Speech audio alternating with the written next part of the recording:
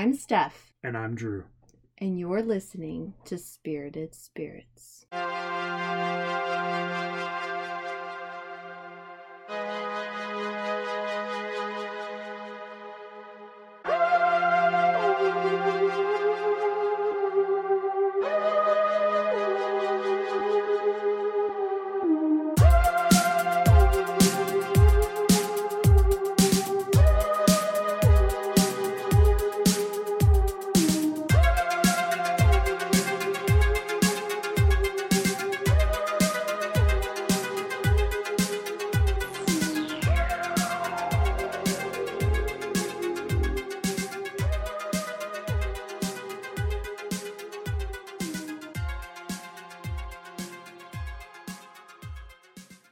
Okay, so Drew, are you familiar with the story of the Axeman of New Orleans? The only way that I am familiar of that story is when we watched American Horror Story Season 3 Coven, and he was in that. Okay. I knew the story before that, but not a lot. Okay. Well, I think we had also at one point watched BuzzFeed Unsolved. And they talk about yes. The Axeman. Yeah. Okay. So obviously in American Horror Story Coven, they took a lot of liberties. They took the basic story and premise of what had happened, and then they kind of expanded upon it, and the witches, like, I guess, trap the Axeman, like, kill him, right. And then his soul is, like, trapped, and that's what stopped the killings. Okay, so tonight we're actually going to really get into the true story about what happened, the people who were attacked and some who were killed, and some potential suspects. Okay. You ready to dive in? Yeah, do we want to talk about what we're drinking tonight? Oh, yeah. So, we just decided to do the axe murder cocktail that we've done before. It's very, not prevalent. It's good. It's a nice one. So, if you listen to our Velisca axe murder episode, we drank this cocktail. Although we did Maker's 46. And now we're doing Brothers Bond. Now we're using Brothers Bond. I actually went last week. Ian Sommerholder and Paul Wesley were in Louisville doing a bottle signing at a liquor barn here in town. And then they were here for Bourbon and Beyond. Mm-hmm. Which you went on Thursday. I went Thursday. Well, I went Wednesday to the bottle signing. And yeah, that was a whole story. But I did not... I would have never made it if I'd continued to stand in line. And so I cheated and went into the store pretending to buy quote unquote wine. And so I actually got to see him in person, and that was awesome. Like, see Ian and Paul. Yeah. Shush. I went with my bestie, Sarah, and we met some amazing girls there while we were there. It was awesome. And then, we went to Bourbon and Beyond on Thursday, and I had some different cocktails there at the Brothers Bond tent, like their little area. So anyway, I had bought a bottle of bourbon, wasn't signed. I mean, it's technically signed because their names or their signatures are on the label. It's but just stamped on there, huh? Yeah, it's not like they actually signed it, but that's okay. So we're enjoying some Brothers Bond tonight, and including it here in this cocktail. And then we used some pomegranate juice. It was like unfiltered. So it's not quite as bright red as the cocktail. I think it's still good. It's great. It tastes great. So let's go ahead and jump in. Sounds good to me. So the incidents mainly took place from May of 1918 through October of 1919. Okay. And although there were similar killings a few years before, back in like 1911, and there were some killings afterward, that were kind of similar. Researchers, they basically believe that the crimes committed between 1918 and 1919 were committed by the same person. Okay. Although there is some theories that there could have been copycats, and we'll go into that. Okay. But there were 12 attacks in total from May through October 1918, 1919. 6 people were killed. Okay. And these were the ones that were attributed to the Axeman. Okay. So this killer attacked at night while people were asleep in their beds, and he used people's axes against them. Or in one case, there was like a razor, a straight razor, and he used that to slice their throats. And I'll go into that. But it was not, he would not come to their home. Whoever this killer was, male or female, would not show up at the home. With his own axe? With his own weapon. That's interesting. Yeah. Because you think that, like, you know, oh, I'm the Axeman of New Orleans, I'm just going to have an axe on me. You know? Nope, he just, I mean, back then, I guess people had axes, right? They had to be able to chop their wood and do their, like, wood-burning stoves or whatever. Right. So he would just assume there'd be one on site. It's a pretty big assumption. Well, let's get into it. So on May 23rd, 1918, Catherine Maggio and her husband Joseph, who was an Italian grocer, they lived in a home at the corner of Upper Line and Magnolia Streets. And that night, the killer broke into their home and first he used a straight razor on their throats while they slept. Okay. Then he bashed their heads in with an axe. Now, Catherine was almost entirely decapitated. Jeez. Okay. Whereas Joseph actually survived for a while, and he died minutes after his brothers discovered them. So the brothers actually lived in the same house, and one of the brothers kind of heard noises and stuff, was wondering what was going on, and he went in and found them. That's a lot of trauma. Yes. And the police kind of pinned it on one of the brothers. They suspected that maybe one of the brothers had done it. Okay. But yeah, okay. So one of the things they found was there was a panel in the back door that was chiseled out. And so the killer gained entry by chiseling out that panel, and I guess maybe sticking his arm through and able to, like, unlock the door. It's very specific. Yeah, because the hole was too small for him to actually fit his body through. Right. At least that's what they suspect. So they think his arm went in and, like, he was able to unlock the door through that entrance. So police found bloody clothes that were believed to be the murderers. Like, he had changed into different clothes before he left the home so he wouldn't be suspicious as he walked away. Didn't we have that in another case we talked about? Maybe. It was the Villisca axe murders, where they had. I swear. No, you're thinking of in the Villisca axe murders. They washed their hands. Whoever the killer washed his bloody hands in water. It was still something like that, where like, you know, instead of just like bagging your shit up and leaving, you're contaminating the entire crime scene with your shit. Right. Okay. So I mentioned the straight razor that was used to cut their throats. Right. Well, it was found and apparently belonged to the brother, which is why he got pinned for it for a time, Andrew Maggio. He had a barbershop, and a fellow employee told the law enforcement that Andrew had taken the razor home to have a nick honed from the blade, I guess. And so that's what they had to do back then for those. Right. So I guess the killer found it and then proceeded to use that on the couple. And then, moving on, a month later, there was a second attack.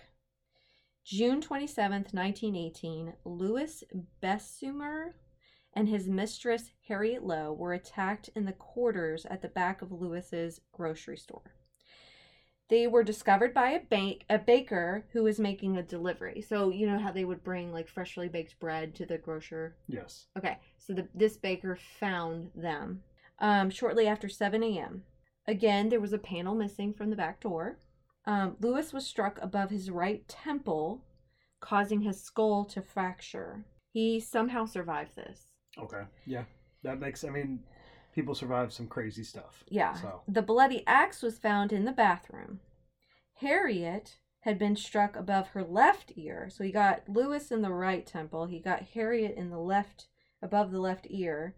And she was unconscious when the police arrived. Now, Harriet had clearly suffered a brain injury, and when the police questioned her, she made several strange claims. She said Louis was a German spy, and as she lay dying, I believe it was 2 days after she had this, so they had tried to do a surgery to help repair her face. To fix her face where it was, like, partially paralyzed from the injury. Yeah. And 2 days after that, she's, like, dying. Like, the surgery did not go well. She claimed that Louis was the one who attacked her. with a hatchet. Okay. So Lewis is actually arrested and charged with the murder based on this. And he served 9 months in prison before finally being acquitted. Because how was he going to bash her in and then bash himself? Well, I know. So, like, that's the thing. Like, back in those times, we didn't have the understanding. If you get a brain injury, your perception of events is tragically skewed. Right. And so, I'm sure they believed her right off the bat, like saying, "Oh no, it was him that did it." Right. And that sucks because like that probably took time away from the actual investigation of trying to find this guy. Yeah. And he's now 2 and 2, which it sounds like, I mean, he already has a clear, after its own pattern of cutting a hole out, getting in through wherever, using whatever item is whatever weapon is available, which is typically an axe. Yeah. Okay, so on August 5th, 1918, Anna Schneider was attacked in her home on Elmira Street. She saw a man standing over her as she awoke, and he bashed her face repeatedly, cutting open her scalp. Now, here's the kicker. She was 8 months pregnant when she was attacked. Her husband, Ed, found her, face completely covered in blood. This guy's an asshole. Not Ed. You mean the Axeman? The Axeman. So, Ed was able to get her to the hospital, and she survived. And she delivered her baby just 2 days later. 2 days after being attacked. I'd be interested to know how that trauma of being attacked like that affected the delivery of the baby. Yeah. Because, I mean, again, we've talked about this before. Trauma affects everything and affects not only your physical or your mental capacity, but also your physical, traits and, if the stress of that, affected the birth at all. And imagine being that baby, like, and growing up and, yeah. And, yeah. And I don't have much more information. No, I mean, yeah. As to, but 5 days after Anna was attacked, the Axeman struck again. Joseph Romano. He's really quick, by the way. He was like, let's see. There was May and then there was June. So there was about a month apart. Okay. And then it was August. Okay. A little over a month because it's like June 27th to August 5th. Now we're 5 days. With serial killers, there's this like frenzy that develops, right? Like where they're like, they get frenzied and they have to keep doing it more and more. So I guess that's what happened here. Do you think in this case is because of the notoriety of it? Like the fact that, I mean, the newspaper had been like, more... Well, we'll see. Okay. Hold on. You got more information. Yeah. Okay. Let's hold on. Let's just listen first, and then you can start commenting because there will be an important thing that I want to mention here very soon. You got something I got something in my back pocket. You got an ace in the hole. Yeah. Okay. So 5 days after Anna is attacked, the Axeman strikes again. Joseph Romano was found by his nieces. This was an elderly man. Okay. After they had heard sounds of commotion, Joseph had suffered a serious blow to his head. The 2 young women saw the assailant, and they described him as tall, dark, and heavy-set, wearing a dark suit and a slouched hat, which I suppose was the style then during that time frame. Okay. Joseph died 2 days after the attack from a severe head trauma. So this is the first time we're actually getting a somewhat description of the Axeman. Yes, because someone actually saw the assailant. Okay. So at this time, the local newspapers reported that men were arming themselves and keeping watch over their families. There was extra police that were being deployed. Okay. So the Axeman was quiet actually for several months. Oh yeah, because he doesn't want to go out there when there's a bunch of guys with guns. But you were just saying there's like notoriety. But now there's this threat because people are staying up and guarding their homes. He's backing down. He can't get in there to get an axe. But wait. Oh, of course. It's always a but wait. On March 10th, 1919, Italian immigrants Charles Cortimiglia. I'm not gonna pronounce this correct. Charles Cortiglia. Okay. Cortimiglia. Let's move on. Okay. You tried your best. Charles Cortimiglia. Okay. We'll go with that. Okay. And his wife Rosie, and their 2-year-old daughter, Mary, were attacked at their home at the corner of Jefferson Avenue and 2nd Street in Gretna, Louisiana, which is a suburb of New Orleans. Now, their neighbor and fellow grocer so another grocery store owner, found them after hearing screams. Rosie was actually standing in the doorway, and she had suffered a serious head wound. She was holding her dead daughter in her arms. Charles was lying on the floor, bleeding profusely, and they were rushed to the hospital where doctors determined that they had suffered skull fractures. Again, they found a back door panel had been chiseled out, and likely how the killer had gained entry into the home. They found the bloody axe, which was obviously the weapon used. Charles was released within days, but Rosie was still being treated by doctors. And just like Harriet Lowe, Rosie made claims that her grocer neighbor, who his last name was Giordano, that he was the one who had discovered them, right? And him and his 18-year-old son Frank. She claimed that they attacked the family, that there was like a vendetta because they were both Italian grocery store owners, and so there was like, I guess, some tension, and I guess that she had made claims that they had threatened, and I guess then proceeded through with this attack. Okay, so Charles denied his wife's accusations against his neighbors. Unfortunately, the police were looking for scapegoats, right? They wanted something. I don't think they wanted to believe this was a serial killer, that this was, someone that was attacking people. So they kept thinking these were isolated incidents. So they all meet like a very specific right pattern. But they arrested the two men. They arrested the two neighbors and charged them with murder, and they were actually found guilty.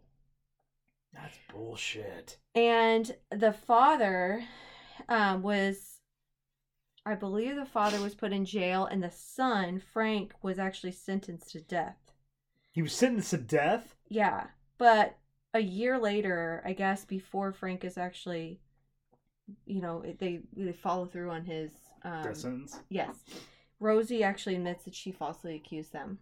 That she finally admitted to the police that it was not true, that it was done out of spite or whatever the situation was. Okay, can we pause for a second? Yeah. Because I have to process some stuff here.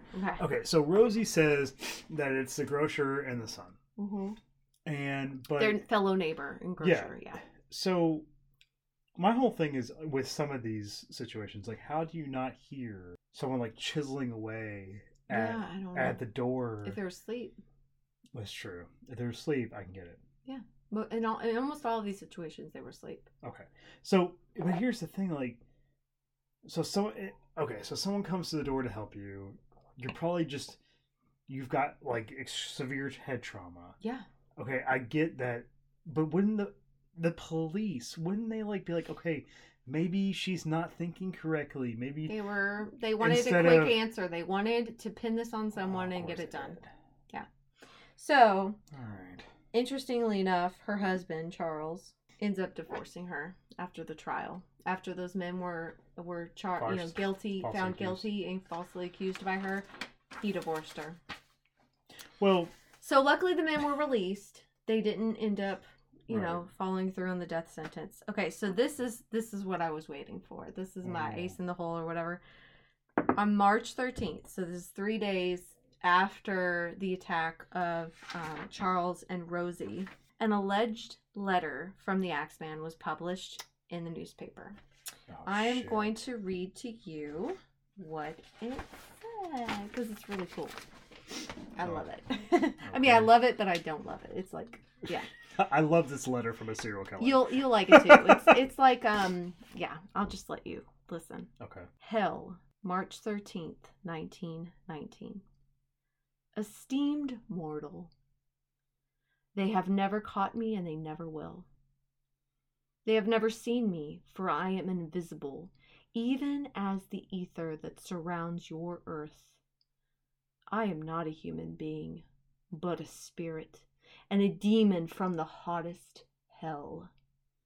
I am what you Orleanians and your foolish police call the Axeman. When I see fit, I shall come and claim another victim. I alone know whom they shall be. I shall leave no clue except my bloody axe, besmeared with blood and brains of he whom I have sent below to keep me company.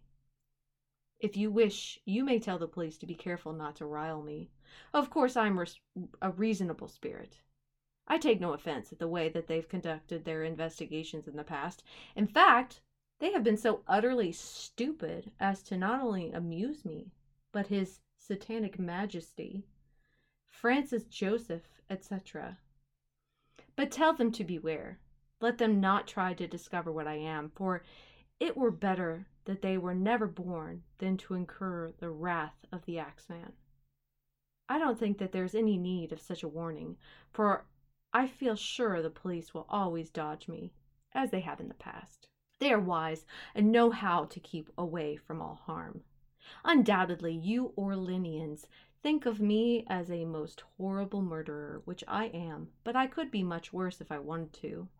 If I wished, I could pay a visit to your city every night. At will, I could slay thousands of your best citizens, for I am in close relationship with the angel of death.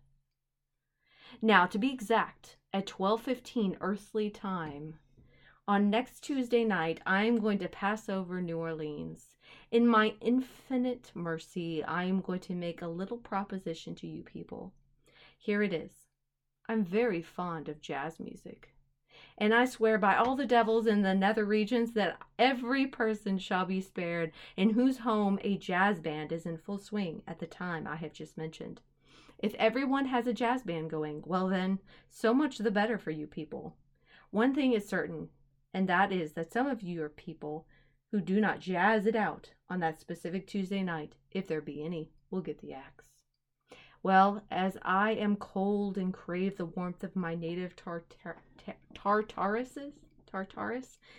and it is about time to leave your earthly home, I will cease my discourse, hoping that thou wilt publish this, that it may go well with thee. I have been, am, and will be the worst spirit that ever existed, either in fact or realm or fantasy.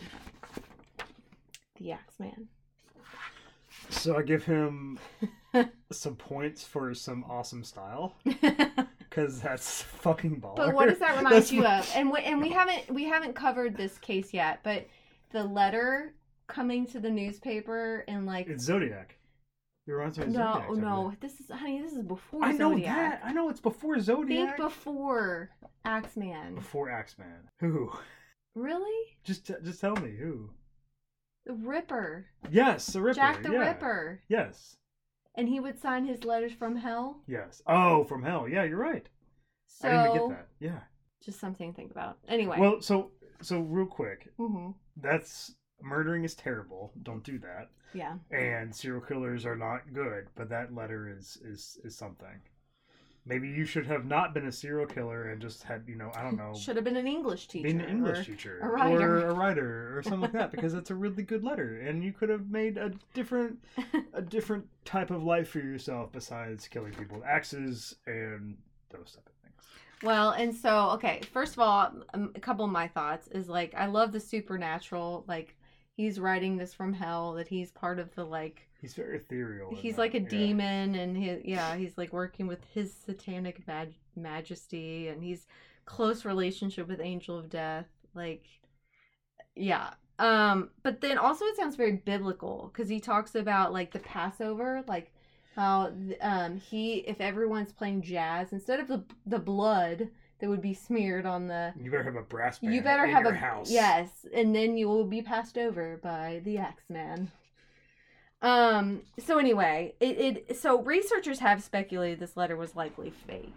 You think so? Oh, yeah, that it could have been written by either a jazz musician to promote their jazz music, or it could have been written by a newspaper writer, like a journalist.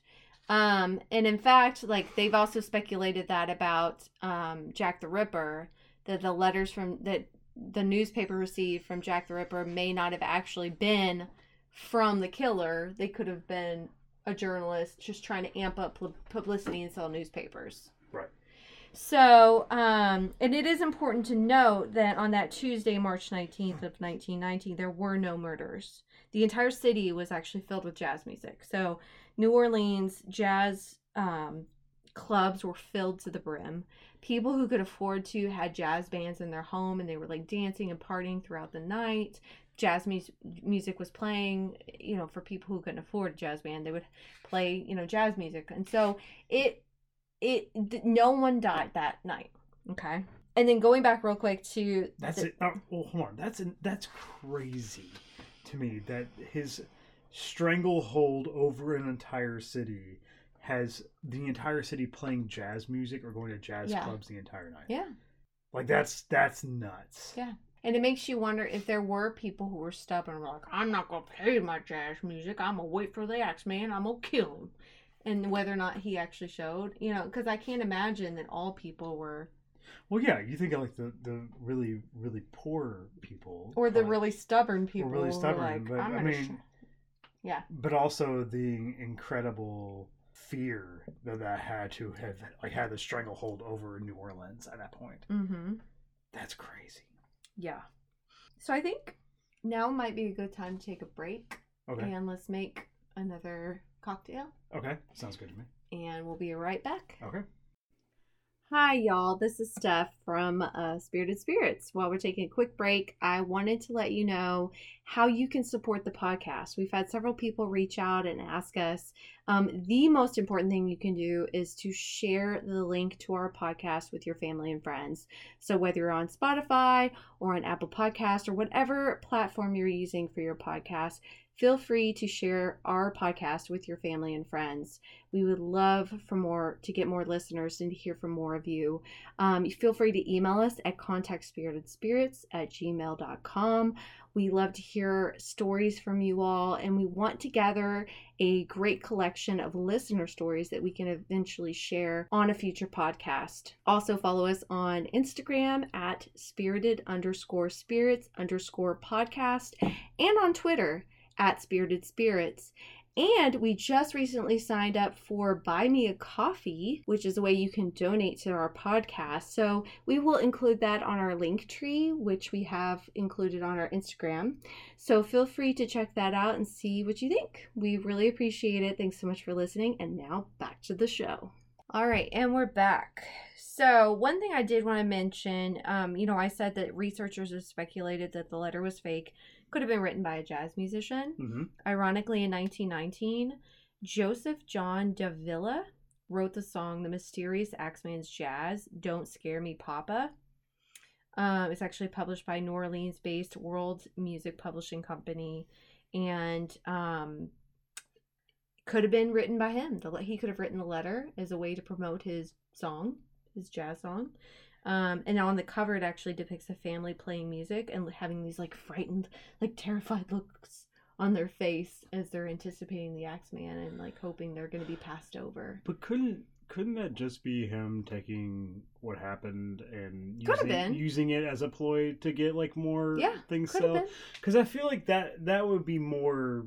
I don't know. I feel like that might be the better, not the better thing, but the most logical way of thinking of why would you do that? Oh, well, here's this axe thing, that's happening, this whole night of jazz. I'm a jazz musician. I'm going to release an album. Yeah. I hear you. I'm just saying researchers have speculated that could be the case. Right. Okay. So months later now, so that was March. We're now looking at August 10th of 1919. Grocer Steve Boca. What's with the grocers? I'm going to get to that. Okay. Was attacked by an axe-wielding assailant in his bedroom. He survived, but he lost his memory. Okay. On September 3rd, so a month later, 1919, Sarah Lawman was attacked by an intruder. She was actually found unconscious by her neighbors, and she had suffered a severe head wound and was missing teeth, which, teeth. Ooh. I know, you have a teeth and thing. Fingernails. Okay.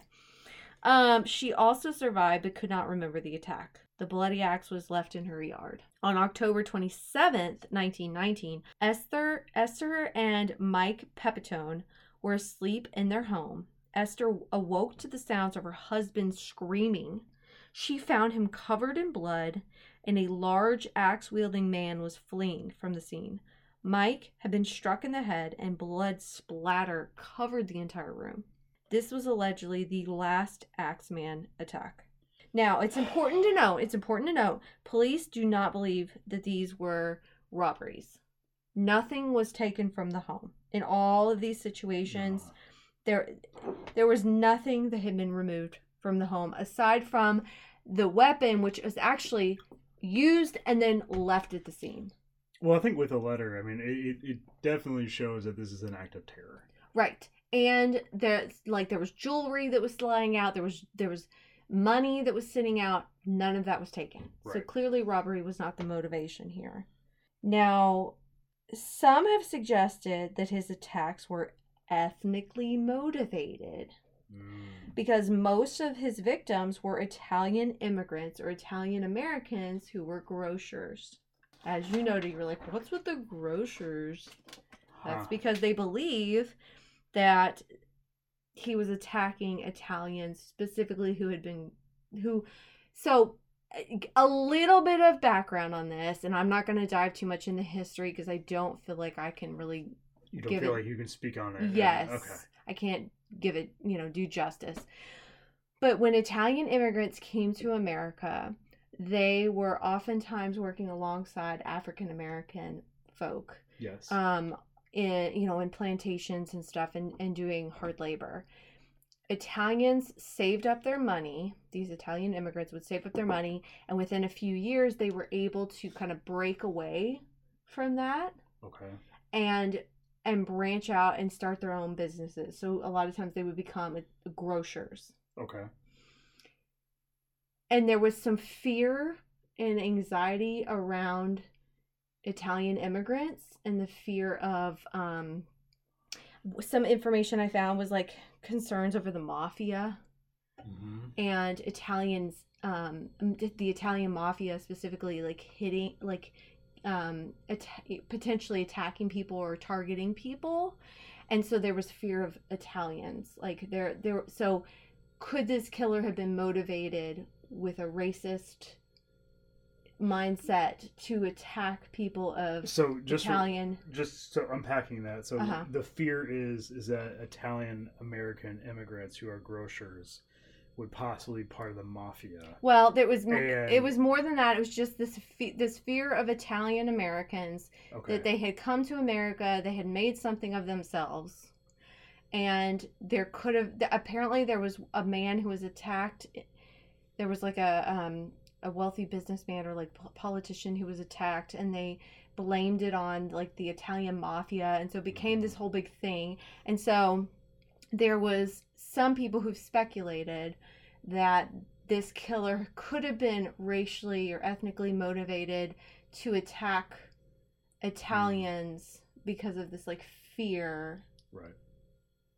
That was kind of bubbling up about the Italian mafia. That doesn't happen nowadays at all. That's been completely erased. Well, yeah, I mean and if I'm being sarcastic. I know you are. So that's interesting. Yeah, so that's really interesting. So researchers have theorized that maybe also not all of these attacks were actually done by the Axeman. Could have been a copycat or a series of copycat killers. Did the cops release the information regarding the? I think some of the information did get leaked out. What about the whole like I'm cutting like a hole in the thing and I don't know. Using the axe of the family? Because I feel like that's very specific. Yeah. Crime scene investigation. That's very important information. Probably want to keep it close to the chest. Yeah, I don't know. Well, some people also some researchers have also speculated if there wasn't an Italian mafia, but they were essentially attacking, like these were hits against other Italians by the mafia. Let me explain. Okay. There was a possible suspect named Joseph Mumfrey. Okay. Mumfrey.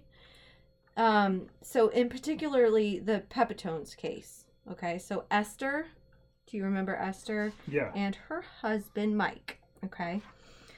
Esther had survived. Okay, Mike died. Esther remarried. Her second husband actually disappeared on the anniversary of her first husband's death. Never seen again. Soon after, Joseph Mumfrey showed up at her home demanding $500 in jewelry, and threatened to kill her the same way he had killed her husband. Okay. She shot and killed him. She had a gun. Okay. She shot and killed him. Esther was arrested, and she claimed that Joseph was the same man that she saw who killed her first husband. And she said that was the Axeman. He was the one who was in their home who attacked them. So... But she shot and killed him. She shot and killed him so not the first time, honey. Right, it was after when she got remarried. Okay. This man, Joseph Mumphrey, showed up at her home and threatened her. It was after. And she said, "This is the same man who attacked my first husband. Now my second husband is missing. He's saying that he killed." So she's claiming that Joseph was the same man she saw. I'm understanding what you're saying now. Yeah. So there was evidence that Joseph was actually part of this blackmail ring targeting Italians. Okay. So it checks out now. He had been in and out of prison, and those prison stunts and the times he was out of prison correlate to the killings for the Axeman. You know how there was those gaps of time? Okay, that makes sense. Yeah. So he's probably the top suspect. Never been proven. He was shot dead, so no one can actually, he's obviously dead. But like no one could have questioned him. The police couldn't have questioned him and asked him like, where were you during the killing of blah blah blah? Did the Axeman killing stop after he was dead? Yes. Well, the Axeman killing stopped after Esther and Mike. In October of 27th, 1919. Although, and I didn't include this here in my notes, there were potentially some other killings that occurred that had similar, but they are not attributed to the Axeman. So could the Axeman have moved on to a different city? Because the particular attacks that I saw that I had learned about, could those have been the Axeman, but he's moved on to a different city? Because he was no longer in New Orleans. So it's kind of hard. It's like with the Villisca murders. We talked about those. Or Villisca murder. Well, it was multiple people in one home who were killed, right? But then we talked about the idea, and I don't have them here in this notebook, but we talked about the idea that, like, the axe murderer in the Villisca case could have taken a train and traveled. Do you remember that we talked about that? Yes, we talked about that. And he could have traveled to a different town and killed other people. Similar situation where he would go into the home, he would like kill him, wash his hands, and leave a bowl of water behind, and eat some of the food. Remember that? Yeah. Could this be a similar situation? Could we have had an axe murderer who was committing crimes in different parts of the country using the rail system? I don't know if it fits the same. Like, I can't say that it's... But I don't know. I mean, and it's, it's an interesting concept. It sounds like that guy that you talked about at the end. I mean, like, that's... Joseph Mumphrey? Joseph Mumphrey sounds like the top suspect. With the gaps of him being in jail. Yeah. Mm-hmm. And then him being racially motivated with the Italian He was a part of a blackmail ring for, targeting Italians. It's very interesting. Are there any hauntings? Well, there's hauntings all over New Orleans. Well, there's hauntings all over New Orleans. Yes, but, just specifically related to Axeman. That was not really part of my research, ironically, because, I love spooky shit, like hauntings. And I think there's enough supernatural fun with the, like, letter he wrote and claiming to be part of the demonic, and the angel of death. Maybe not call it supernatural fun. Well, sorry. But like his letter, he claims to be a supernatural entity, a demon, and... Well, my whole thing is, like, But yes, you know what? So real quick, I don't mean to interrupt you. I love you. I don't mean to interrupt you, but I love you. I'm sure that the locations... Right. There probably is some residual energy, or there's probably something there, but I did not find anything in my research that... Well, and kind of putting... And I always feel like I want to put a through line in our podcast episodes. And I feel like the one thing with me is I always feel like when there is a place or a city that has a lot of, like, trauma related to murders and just a lot of death and those type of things, there's a higher probability that you're going to see those experiences of supernatural stuff. Yeah. Well, because it's energy. Like, I think we've talked a little bit about this maybe not, I can't remember if it's been on a podcast, but what are we if not energy? Right. Energy does not go away, right? It doesn't, it just like changes forms, or it, right? Isn't this right?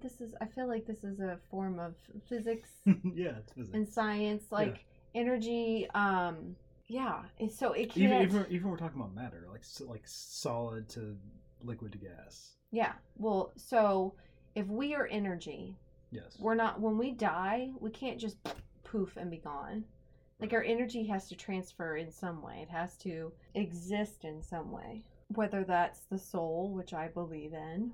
Mm-hmm. So, but if that energy is residual, like meaning reliving the horrific murder or attack that happened to someone, I can only imagine that people who live in that, if those homes, I mean, I think on BuzzFeed Unsolved they went to some of those locations, like they right, and I think that's my whole thing, is that in some of these trauma filled areas, that energy, as you call it, is almost like on a repeat, and so it's constantly reliving the same event, and so that's what I believe in, like some of these hauntings, is that you're not just getting ghosts trying to like communicate or like that. Intelligent, like but they're reliving their worst trauma.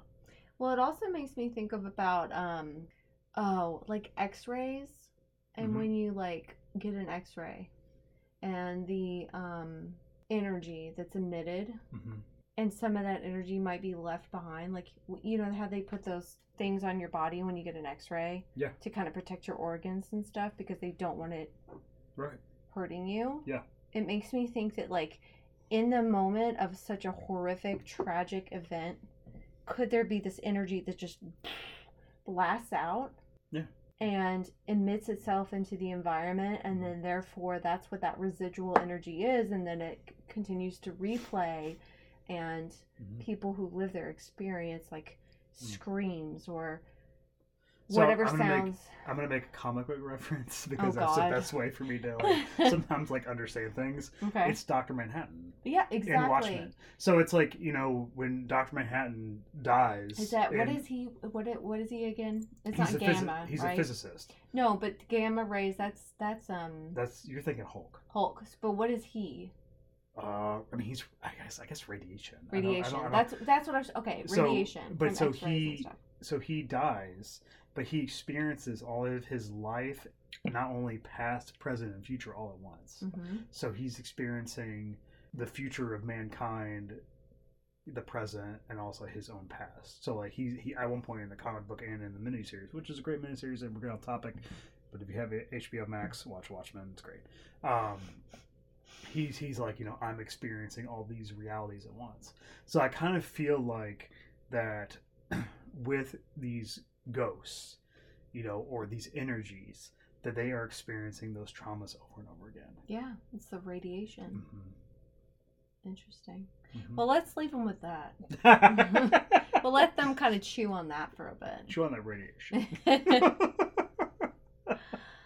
All right. Well, I guess we're going to go ahead and call it a night. And we're really excited for some of the next few episodes that we're going to be... It's getting ready to be spooky season. It's our favorite guys. time of year. We are so excited for spooky season. So we hope you will continue to join us. And if you aren't already, we would love it if you could follow us on Instagram. That's actually where we posted... a picture of the cocktail that we're drinking tonight, the Axe Murderer. The recipe's on there, and the image, if you go to @spirited_spirits_podcast, you can follow us on Instagram. We're also on Twitter @spiritedspirits, and just send us an email. Like, if you have some great ideas for like how we can improve the podcast, or potential topics you'd like us to cover, or your own scary scary stories, your own scary stories, or experiences, because we do want to talk about those at some point as well. Yes. So email us at contactspiritedspirits@gmail.com. We would love to hear from you.